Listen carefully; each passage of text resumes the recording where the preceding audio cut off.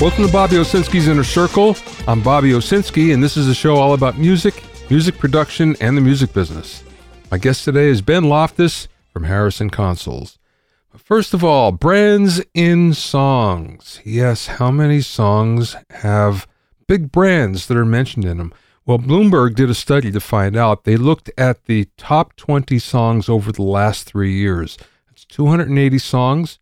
They found 212 brands that were mentioned. Now, what are the top ones? Well, you won't be surprised. Number 1 is Rolls-Royce. Number 2, Ferrari. Number 3, Hennessy. Number 4, Porsche. Number 5, Chevrolet. Number 6, Lamborghini. Number 7, Bentley. Number 8, Cadillac. Number 9, Jordans. I guess they mean sneakers. Number 10, Mercedes. Number 11 is Rolex, and number 12 is Xanax. And mostly we have cars in there, and it's kind of funny because Xanax is the one that really doesn't belong, but it's mentioned in a lot of songs apparently. Now, most of these come from hip-hop songs. However, Taylor Swift, Katy Perry, Meghan Trainor, and many other country stars especially mention brand names in their songs. So this is something that's happening, and the interesting thing is, for the most part, this isn't paid for placement. This is just mentioning the brands because they're cool or perceived cool by the artist's audience. If you have any questions or comments, you can send them to questions@BobbyOInnerCircle.com. The second edition of my social media promotion for musicians handbook is now available on Amazon, iBooks, Ingram, and a bookstore near you. Also, check out my courses at BobbyOwsinskiCourses.com. Now, from the People Will Buy Anything file, Fender has come out with 2 very unique guitar lines. The first is what they call the Front Row Legend Esquire, and this is made out of old seats from the Hollywood Bowl. Yeah, Hollywood Bowl got rid of their 100-year-old seats in 2014. Fender bought them up, and there's actually a pretty good reason. They were made of very old, 100-year-old Alaskan yellow cedar. So what they did is they made Esquires. Not too many of them, but they made some Esquires out of this old, distressed lumber. You get what looks like a very distressed piece of lumber in the shape of a Fender Esquire, and it has the seat number emblazoned into it. So you have number 144 and 568 and et cetera, Pretty unusual. The interesting thing here is how expensive these guitars actually are. $12,000 a piece. $12,000. Wow, a lot of dough. If that isn't enough, Fender also has come out with their Pacific Battle guitars. 6 Strats and 5 Tellys, all made from the aluminum fuselage of a B-25 Mitchell bomber from World War II. Pretty amazing, I know. I don't know why someone would want to buy an aluminum guitar, first of all, let alone aluminum that's really old. Maybe it sounds better, I don't know. It's broken in, it's vintage. But anyway, these guitars are going for $8,800 a piece. $8,800 a piece. It's a lot of dough. It just goes to show you that sometimes people aren't buying instruments for what they sound like. And really, they're not even buying them for what they look like. They're buying them because of the novelty involved. And that's cool because that's a whole part of the industry that kind of lives on its own and isn't in the reality of most players. Most players will buy a guitar because they want to use it. And most collectors buy it because they want to hang it on the wall or just for bragging rights, or even for an investment. Although I'm not so sure how much guitars are worth the investment these days. I think their price has kind of peaked. That being said, if you want something unique, Fender has 2 very unique offerings in their Front Row Legend Esquire and their Pacific Battle guitars. My guest today is Ben Loftus, who's been with Harrison Consoles for 18 years and has seen the evolution of the big hardware desk through that time.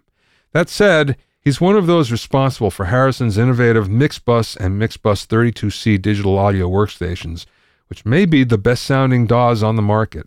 Ben told me all about how important the hardware consoles actually were in developing the Mixbus software in the course of our interview. We spoke via Skype from the Harrison offices in Nashville, Tennessee. Where are you from, Ben? Well, originally I'm from Mississippi. I'm from Starkville, Mississippi, where Mississippi State University is, and I grew up in Jackson in my grade school years, and then I went to high school and college at Mississippi State University, and I went to school to become a mechanical engineer and got my degree in mechanical engineering. That's interesting how you make a jump from there to audio. Well, it's always been in my blood. I worked my way through college at a little hi-fi shop. I walked in there one day, and one of the salespeople played a cut off a Dark Side of the Moon through these B&W little desktop speakers, and I just suddenly became an audiophile. Like in that moment, I became like a crazy audiophile afflicted person, and that was when I was in high school, I guess. And when I started college, I hung out there so much they finally gave me a job, and I sold a bunch of high-end speakers to these professors around town that had plenty of money and plenty of time and inclination to get into these esoteric kind of things. So we would sit around there and listen to speakers, put all kinds of different music on, and listen to different speakers. And that was how I blew, 4 years getting paid for that. It was really great, a Yeah. really great time in my life. Um, Other than occasionally vacuuming the floors, I had very few responsibilities except talking to these guys and listening to music, and occasionally maybe carrying a heavy pair of speakers out to their car or to their house or whatever.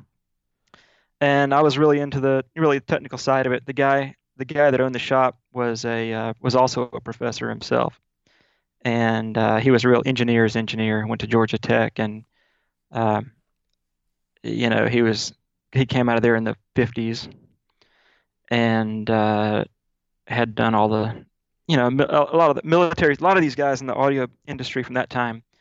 This kind of ties into our talk about Dave Harrison. So many of them came from the military because that's where all the work was being done with radar and sonar, and that's really audio stuff at a different wavelength. I mean, it's all figuring out frequency responses and impulse responses and that kind of thing. So anyway, he was that kind of guy, and so as part of my job, I had to replace drivers when speakers would blow up, and then I learned to bias and align cassette tape machines, not multi-track machines, but cassette tapes, and Hmm. I don't know, replace phono cartridges and just stuff like that. And I really wanted to get a job. I tried to get a job at Peavey, and I tried to get a job at Baldwin Piano, and I wanted to kind of be in the music, the the, the product development or engineering side of sound and music, but I couldn't make one of those opportunities happen straight out of school. And I ended up working first at a factory in Mississippi that was really a terrible drudge of a place to work, making these electric motors. And then I became a welding engineer. I moved to Louisville, Kentucky, and I became a designer for these towboats up there, and then eventually became kind of a welding engineer. And I worked there several years at this shipyard, but I kept my eyes open, and eventually this spot opened for a programmer at this audio company in town that I had never heard of. They're called IED, and they made these high-end industrial audio systems like airport announcement systems and stuff like that. But they also had a studio in the building because the company also had a voiceover. Anyway, it was a typical thing. It was an audio company that was spawned by some guys that were musicians and recording engineers, but had found a more lucrative business in kind of this industrial audio thing. So anyway, I went there to show up to interview, and at this hi-fi shop I worked at, we had all these really high-end speakers, Duntech and Dunlop and B&W and W and all this kind of stuff. But we also had, some kind like Klipsch. We had all the horn-loaded Klipsch stuff, and so I had bought a pair of Klipsch horns, which is the gigantic, speakers from the 70s that are earlier than that, way earlier than that. But my pair came from the 70s, and they sit in the corner of your room, and they're just loud as all get out. I mean, you Yeah. put Led Zeppelin on those things, and it just sounds, like it was supposed to. I mean, that's what people were listening to at the time. Yeah. So it sounds like it was supposed to. And anyway, I really liked those, and I went to this. I went to this interview, and the software guy that interviewed me, he said, "Hey, what do you know about programming?" I said, "Well, I did a little bit in school. I'm really into it. I like programming." Uh, it probably didn't sound like I was the guy for the job, but then we started talking about speakers. Well, he had the Altec Voice of the Theater, which was the which was just the It's not hi-fi. rivalry. It's like the football rivalry of the time was the Klipschorns versus the Altec Voice of the Theater. Yeah. And so we got a big laugh out of joking about that. And next thing you know, we're great buddies. And I started there, and that kind of got my foot in the door of programming in the audio industry. And strangely, that was around the one of the reasons they were hiring is this was around the year 2K, the Y2K bug, and they had this old software that was in airports and convention centers and casinos and places like that all around the world.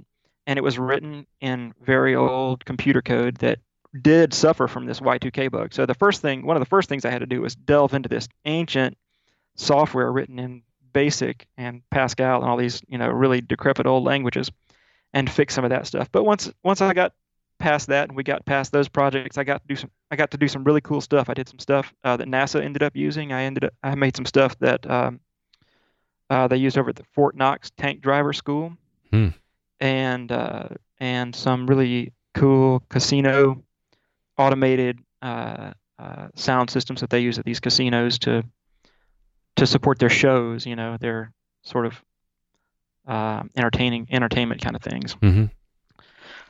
And so anyway, that was how I got my foot in the door, and then I became became really interested in this new operating system that came out called BIOS, which was it was some guys that had split off from Apple back when Steve Jobs left Apple. Yeah. There was kind of a group that peeled off around the same time and started making this new operating system that was just going to wipe the floor. I mean, just really be awesome. And I forget all the details, but I think when Steve Jobs came back to Apple, they presented that to him and said, "Look, you can take this, and this thing is great." And anyway, I was getting really into that thing. And to make a long story short, Harrison was also using that operating system. And so on this board where all these proponents and all these guys that were really into this operating system were hanging out, they said they were looking for somebody.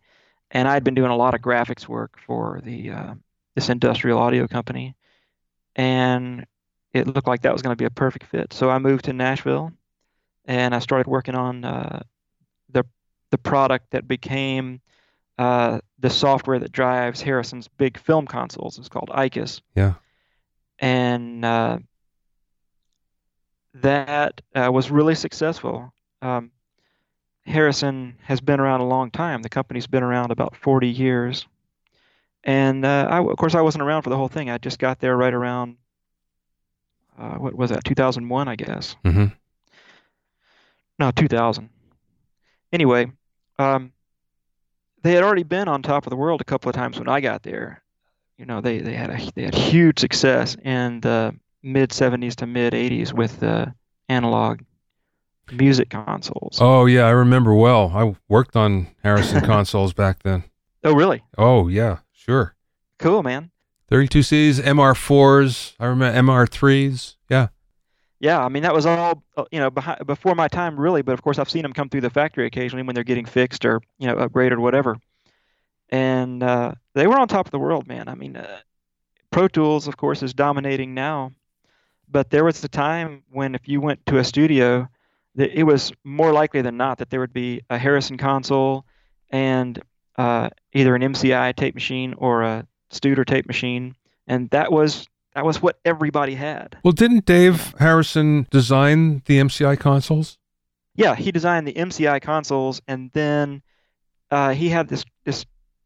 Well, he started off with this idea for the inline console design, where you have a tape machine, and instead of having your console split into two pieces or having two consoles, one where you have all your mics connected that feeds the tape machine, and then another one where the tape machine feeds back to another console, he came up with the idea of sort of merging that into one thing. So you had one channel strip, and that one channel strip could send out to the tape machine, and you could EQ that going out to the tape machine, And then when you were ready to play back from the tape machine, you could switch the EQ over and EQ that playback track. And he had a bunch of cool automated features that he wanted to implement to make all that workflow a lot better. And Jeep Harned, who was the MCI guy, I guess just didn't want to invest that much. He didn't think it was necessary.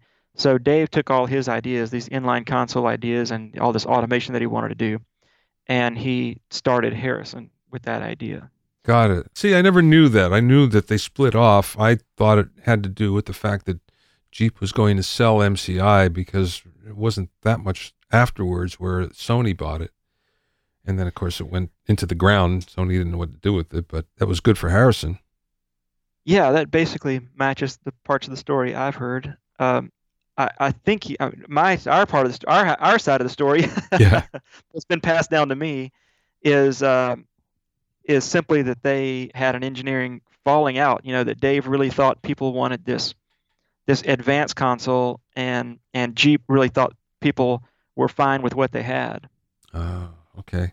Well, it makes sense. MCI consoles at the time were half the price or less than, your typical English console, the Tridents and the Neebs and things like that.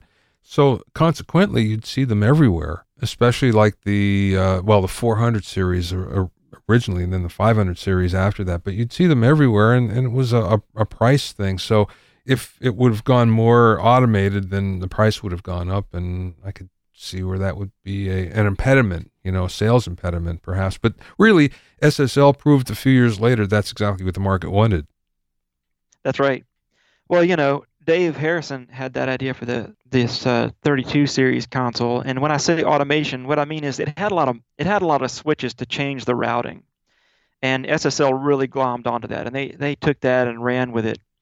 And Dave actually took off, and he decided to take it the next step and make an automated console, meaning you press a button and all the settings come back. Now, that took him a long time to develop that thing. Again, it's a little bit before my time, but I know it was in the 80s that they were developing that Series 10, yeah, which was the truly automated, computer-controlled automated console. And that console came out around the same time that SSL was really starting to get rolling pretty well. And the story I've heard is they would take that console to trade shows, and the Series 10 was a computer-controlled automated console, meaning you could click a button and say, go back to where I was, yesterday at lunch, and every knob would go back to its previous setting.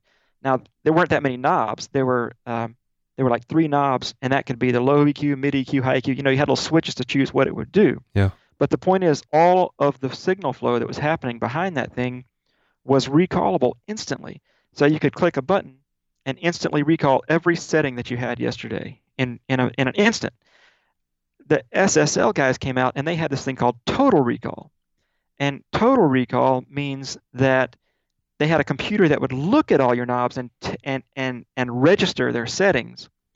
And then it would pop up on a screen. Like if you said, well, tell me where I was yesterday at noon, it would show you one at a time each channel. Well, here's where you put the EQ. Here's where you put that aux. Here's where you put the, this, that, and the other thing. So you'd switch all the buttons in and out and turn all the knobs until it said, okay, you're matched. And you ran across the whole console, and that was a Total Recall. Well, that was laughable compared to the Series 10. But a couple things happened. Firstly, the brand name Total Recall really was great. It really stuck. The other thing is the Series 10 was $1.2 million in 1989 dollars. Yeah, it was, right.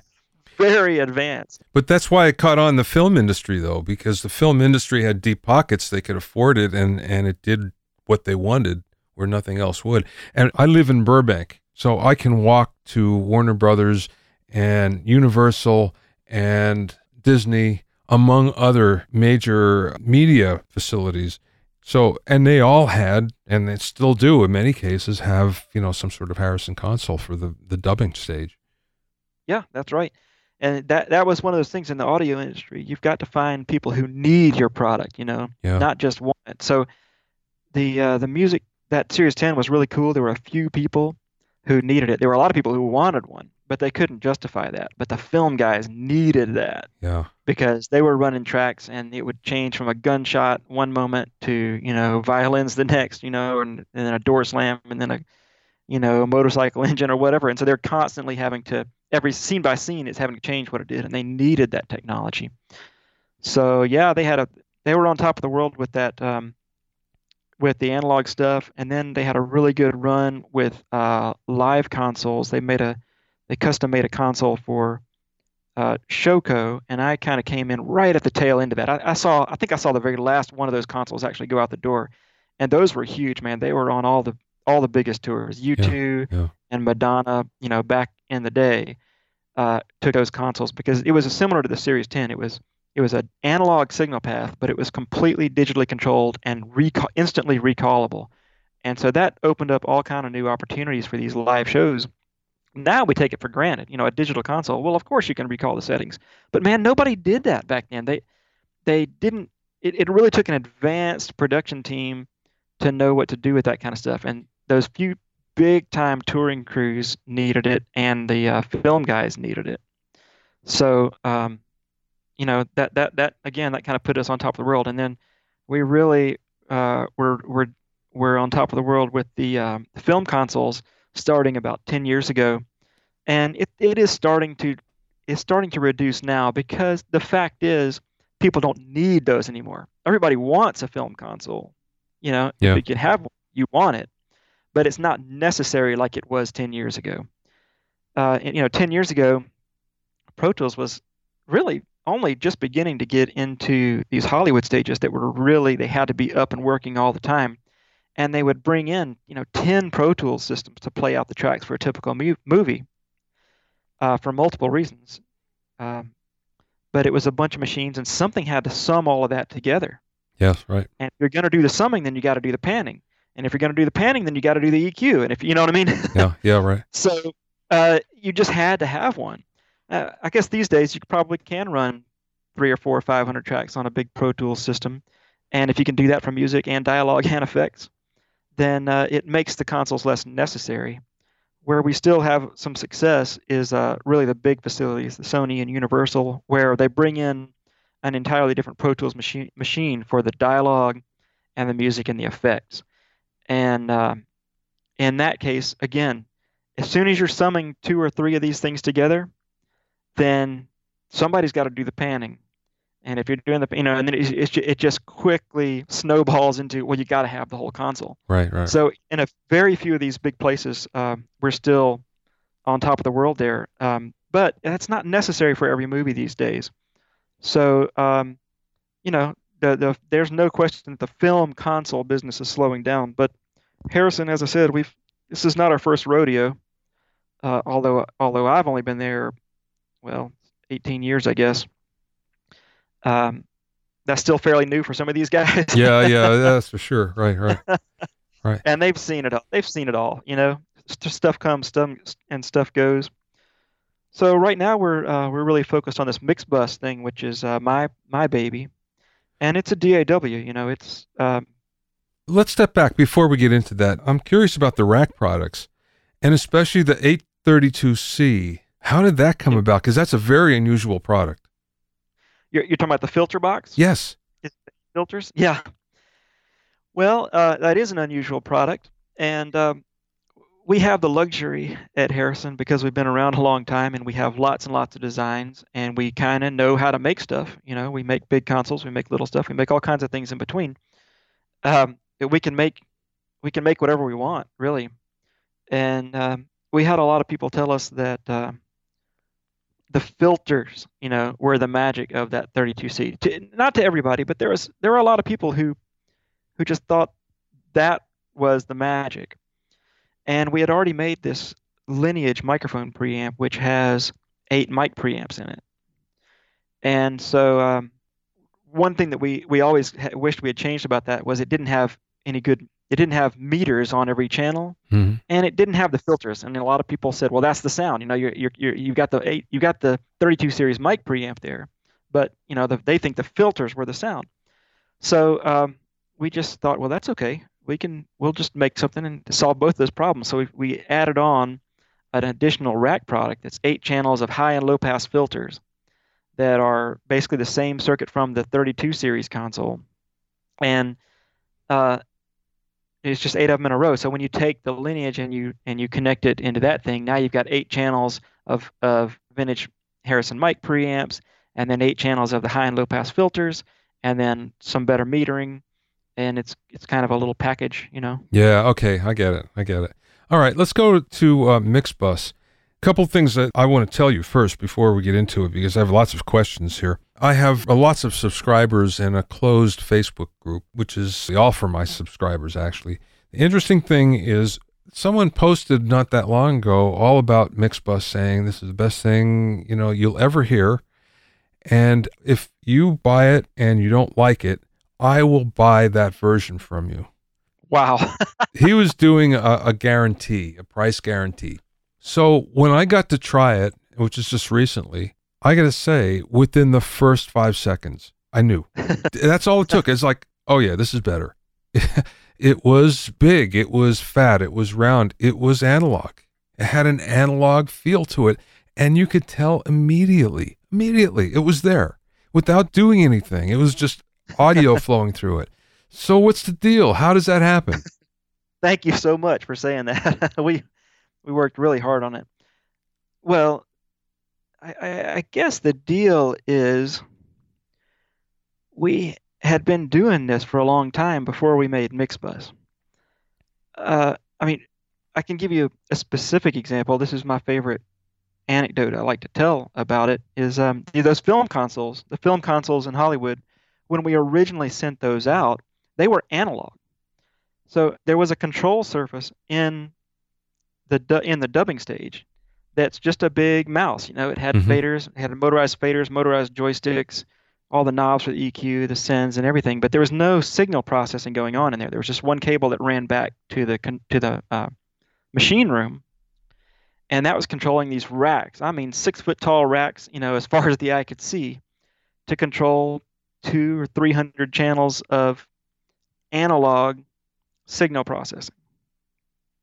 And they were playing, you know, mag tape into these channels and making movies that way. Well, then the digital revolution came, and they changed out all those mag machines for digital playback machines of various flavors. And it was time for the consoles to become digital.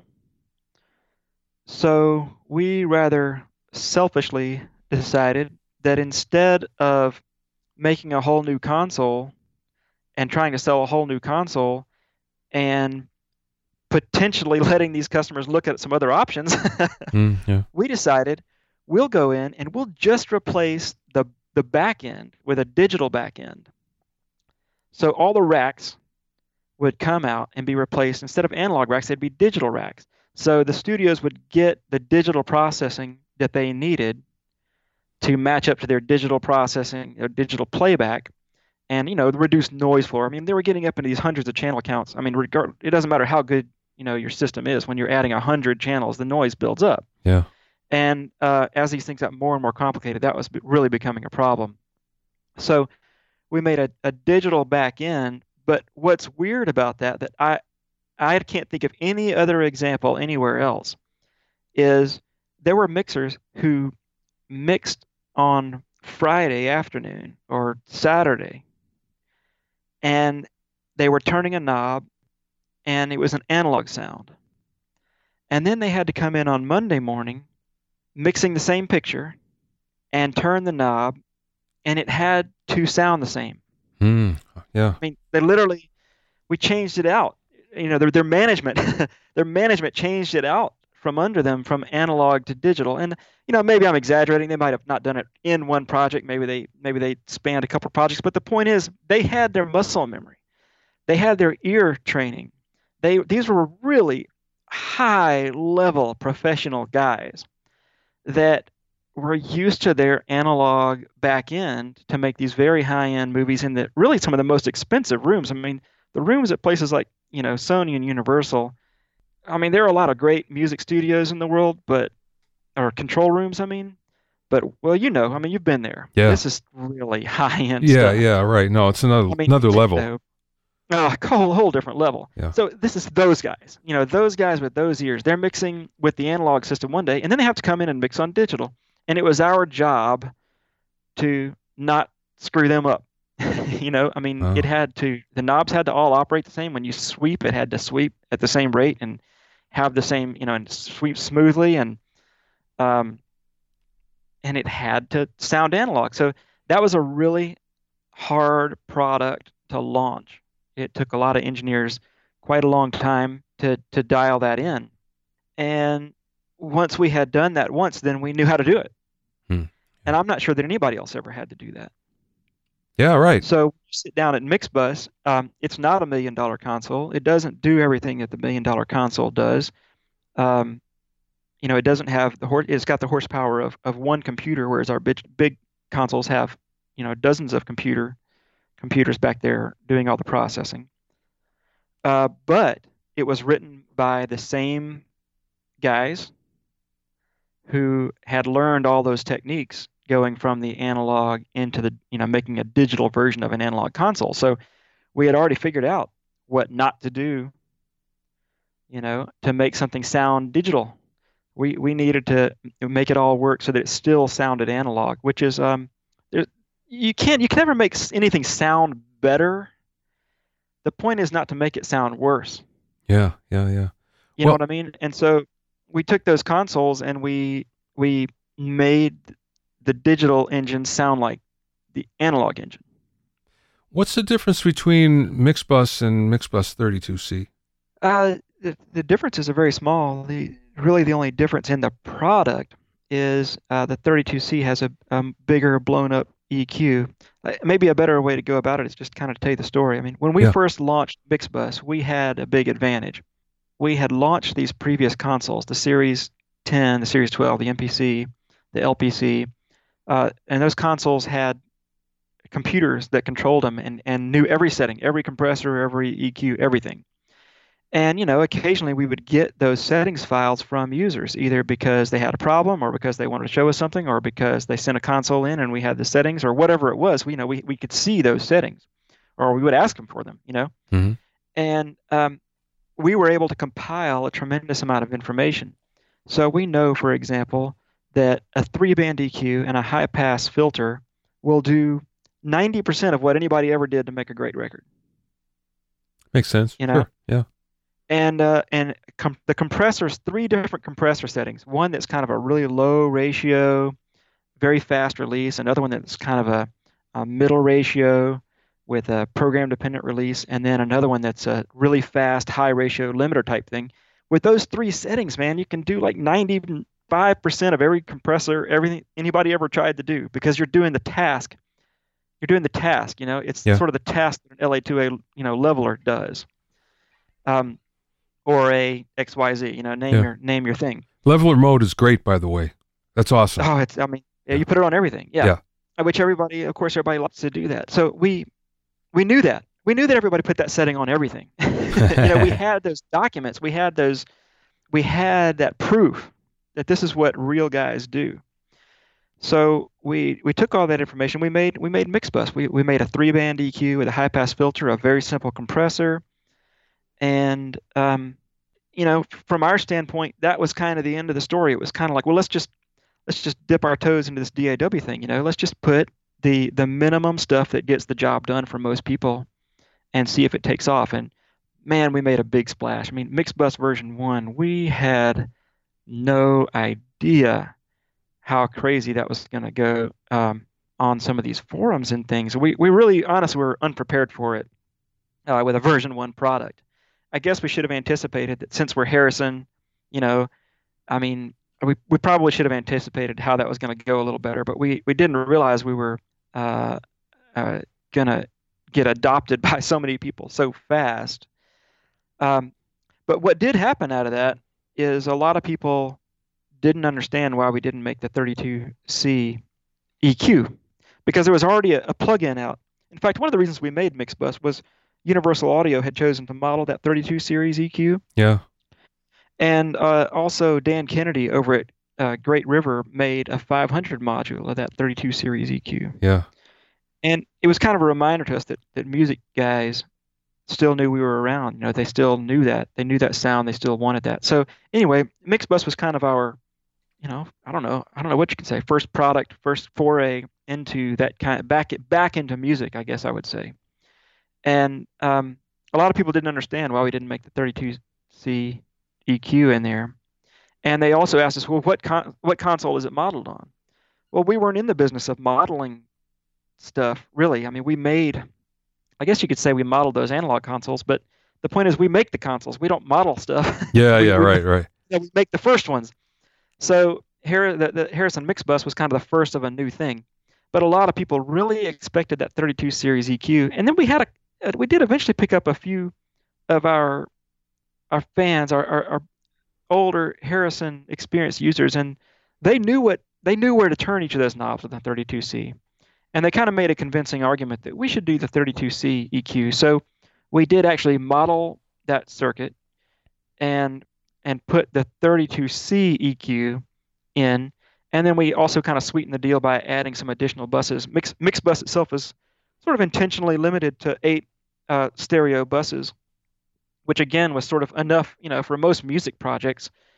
You can have as many tracks as you want, but then you had these 8 sort of effects and/or subgroup buses, and from our research, we thought that would be enough for 90% of the projects you'd ever do. So we kind of sweetened the pot with 32C, and we went out to 12 stereo buses, which really does accommodate, the vast majority of what people were trying to do.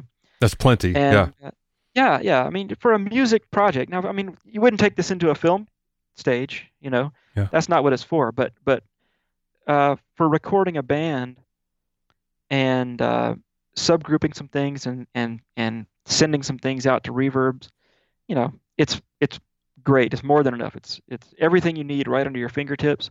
And so basically that's the difference. Mixbus is sort of the entry level that does 90% of everything you'd want to do. If you want to go bigger than that, then you might have to add some plugins or whatever. And then 32C has the full 4-band EQ with the high and low pass filter. And now you're talking about very rarely needing a plug-in EQ. Who is the customer for this?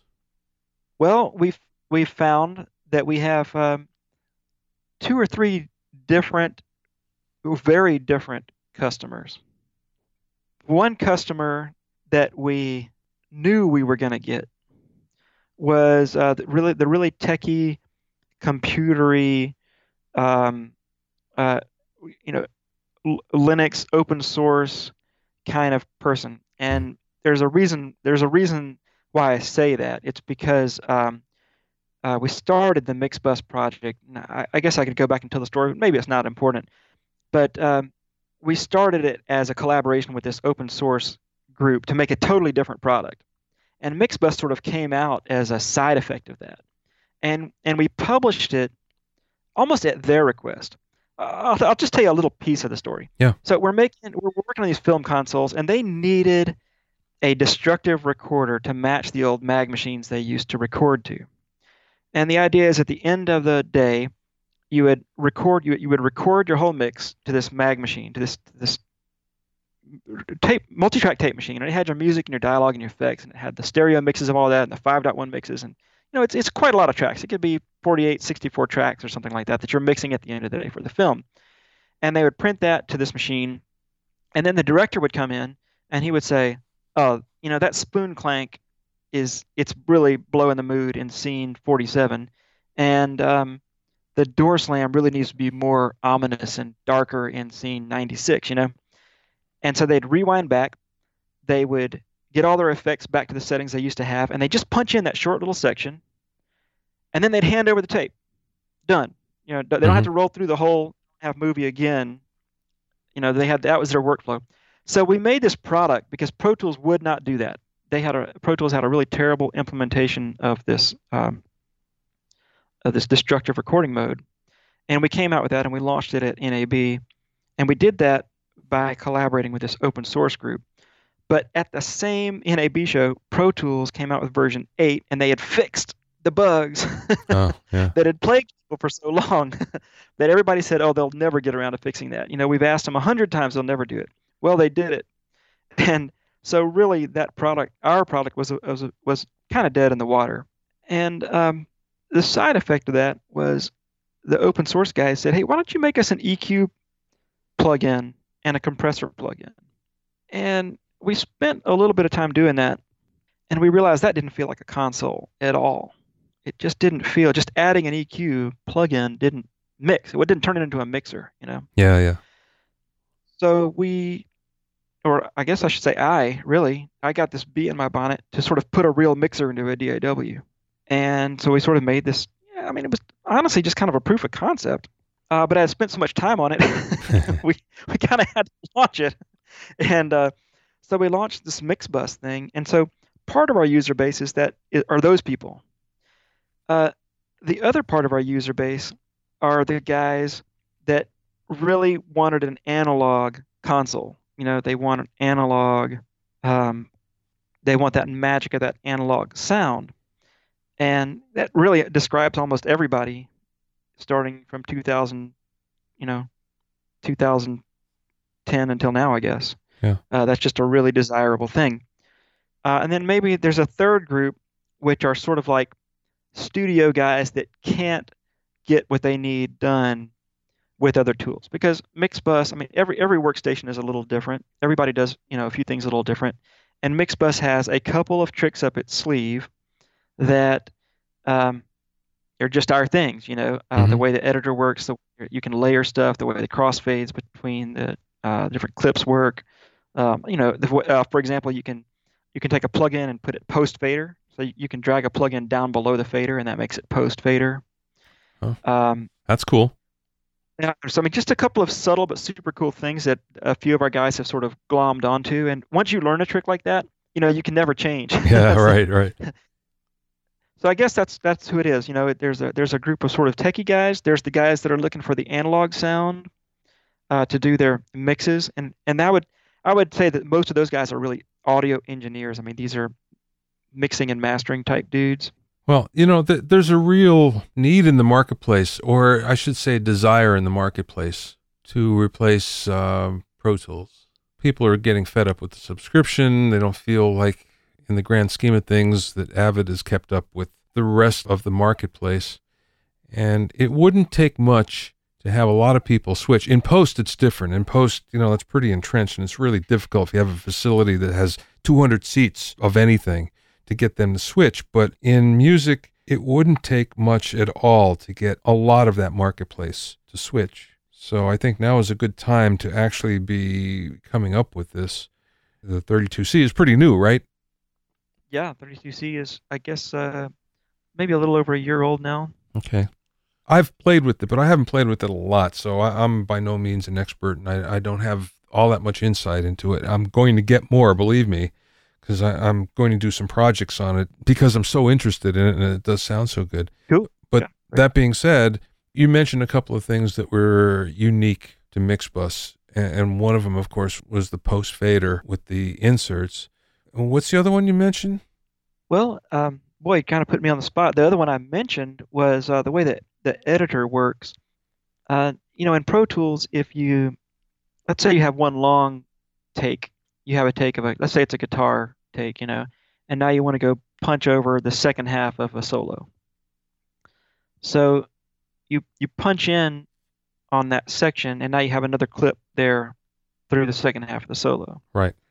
Now, if you just theoretically, if you grab that clip and you drag it a little bit to the left, then you'll see like a hole open up on the right side because you've sort of overwritten that, right? Yeah, right. And Mixbus is not alone in this, but I think we have one of the better implementations where we actually have sort of a stack of layers, just like in an image editing app. You can have, a black circle on top of red circle on top of a green circle, Yeah. And the edges of those circles are transparent. I mean, they can be made transparent so that they sort of blur into each other. You can see some of the green one behind the red one and some of the black one behind right? So we've got these layers. So if you grab that clip in Mixbus, a couple of things happen. Firstly, if you drag it left, you'll just uncover the previous take. So if you start to trim... Oh, that's awesome. Yeah, you start to trim, you're just sort of uncovering what was underneath there, Yeah. So you can trim this thing. And then the cool bit is at the top and tail of every clip, there's a crossfade. And you can stretch or shrink that crossfade to crossfade into whatever is in the layer below that clip. And it's even cooler than that because when you grab this clip and you drag it, it becomes visibly transparent. Boy, this is something where a podcast really suffers. Yeah, right. I could really show you something. I could really show you something cool if we had a picture. But when you drag this clip, it becomes visibly transparent, and you see the waveform below it. So, like if you're trying to take a verse and paste it in where another verse was, you can find like the snare drum transient and drag this thing forward and back until they literally stack visually. Like the one underneath sort of disappears because the line of the waveform stacks on it. Yeah. Then you've got the timing exactly right. And it's just a really fast way to line stuff up and edit. And then you have these crossfades. So you can do some really cool stuff. For example, in Pro Tools, and in almost every DAW, a crossfade is sort of defined as the junction between two wave files. This one ends and the next one begins. And now how wide do you want to mix them? Yeah, right. Well, in Mixbus, every clip has a fade, just like, in Pro Tools and in Nuendo, everybody, they all have these fade handles where you can fade in and out at the end of a clip, right? Yeah. But in ours, that's actually a crossfade from whatever is below. So in normal day-to-day work, that's a fade in from silence. It's a crossfade from silence, so it just sounds like a fade in. Yeah. But if you had some stuff under there, like imagine the case that you've painstakingly created this series of drum hits, and now you want to bring in something else. You can lay this layer, this region, on the top layer, on top of all those 17 edits that you made, and make a long fade, and you'll fade from underneath the long clip, there's these 17 little edits, and all that will play back, and then this will fade into it and take it over. That's awesome. I'm not sure I can do it justice. No, I understand. I know what you're talking about. I understand. In the meantime, last question, Ben. It's a little off of the subject, but appropriate nonetheless. What's the best piece of business advice that maybe somebody imparted to you or you learned along the way? Ooh, man. I suppose there's the old adage, it's better to keep a customer than to go find a new one. That's good, though. And I guess, it's funny to say that, but that ties in perfectly with what I was talking about with the film guys. We didn't want to lose those customers. That's why we didn't make them buy a whole new console. Boy, the more I think about it, that was a great question. Boy, Bobby, you really nailed it. You gave me a softball.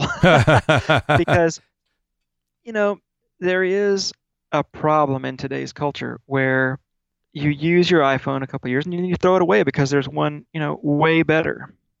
Or Pro Tools is another great example. I mean, they're pretty aggressive about making sure that you upgrade. Yes, they are. Yeah. To even, otherwise it just stops working. And Harrison actually has a very long and very stable history of taking care of customers in a completely different way. You can literally go to Universal Studios today and you will be sitting at knobs and faders that were there in 1990. That's 27, no, not 90. It hasn't been 27 years, but it's been a long darn time. Yeah. When did that console go in? That would have been, like 94, I think. I'm not the guy to say because I wasn't there, but it was long before my time.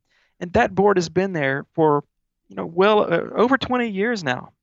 Now it's been upgraded slightly, but they never had to make that big capital investment again. We didn't make them take the whole thing out and put a new one in every 5 years. Yeah, that's awesome. I think that is a very fundamental difference in the way maybe we do things. It is a different way to do business, but I think it's the right way. It's the way I prefer to do. By the way, your tutorials are fantastic. Oh, thank you. I think they were sort of made for, I guess, sort of clued in people. We do get some requests, hey, can't you just give me something really entry level? But we kind of took the approach that most people who buy a Mixbus have probably already used a DAW, and they just want to know what's different, and what's special, what's So I'm glad to hear you say that. You're actually the kind of person that we made those for, and I'm really glad to hear you say that. Yeah, I liked it a lot. There is some entry-level stuff, but it's the right stuff, I think. And I was impressed. I didn't watch them all, but I watched enough of them to understand that, boy, that's going in the right direction for sure. To learn more about Harrison's Mix Bus, go to Harrison Consoles, all one word, harrisonconsoles.com. Thanks for listening and being in my inner circle. Remember, if you have any questions or comments, you can send them to questions@BobbyOInnerCircle.com. To listen to other episodes of Bobby Owsinski's Inner Circle, go to BobbyOwsinski.com and select the podcast tab, or go to BobbyOInnerCircle.com, or you can find it on iTunes, Stitcher, Mixcloud, and Google Play. At BobbyOwsinski.com and BobbyOInnerCircle.com, you'll also find a sign-up form for my newsletter for alerts for new podcasts. This is Bobby Owsinski. I will see you next time.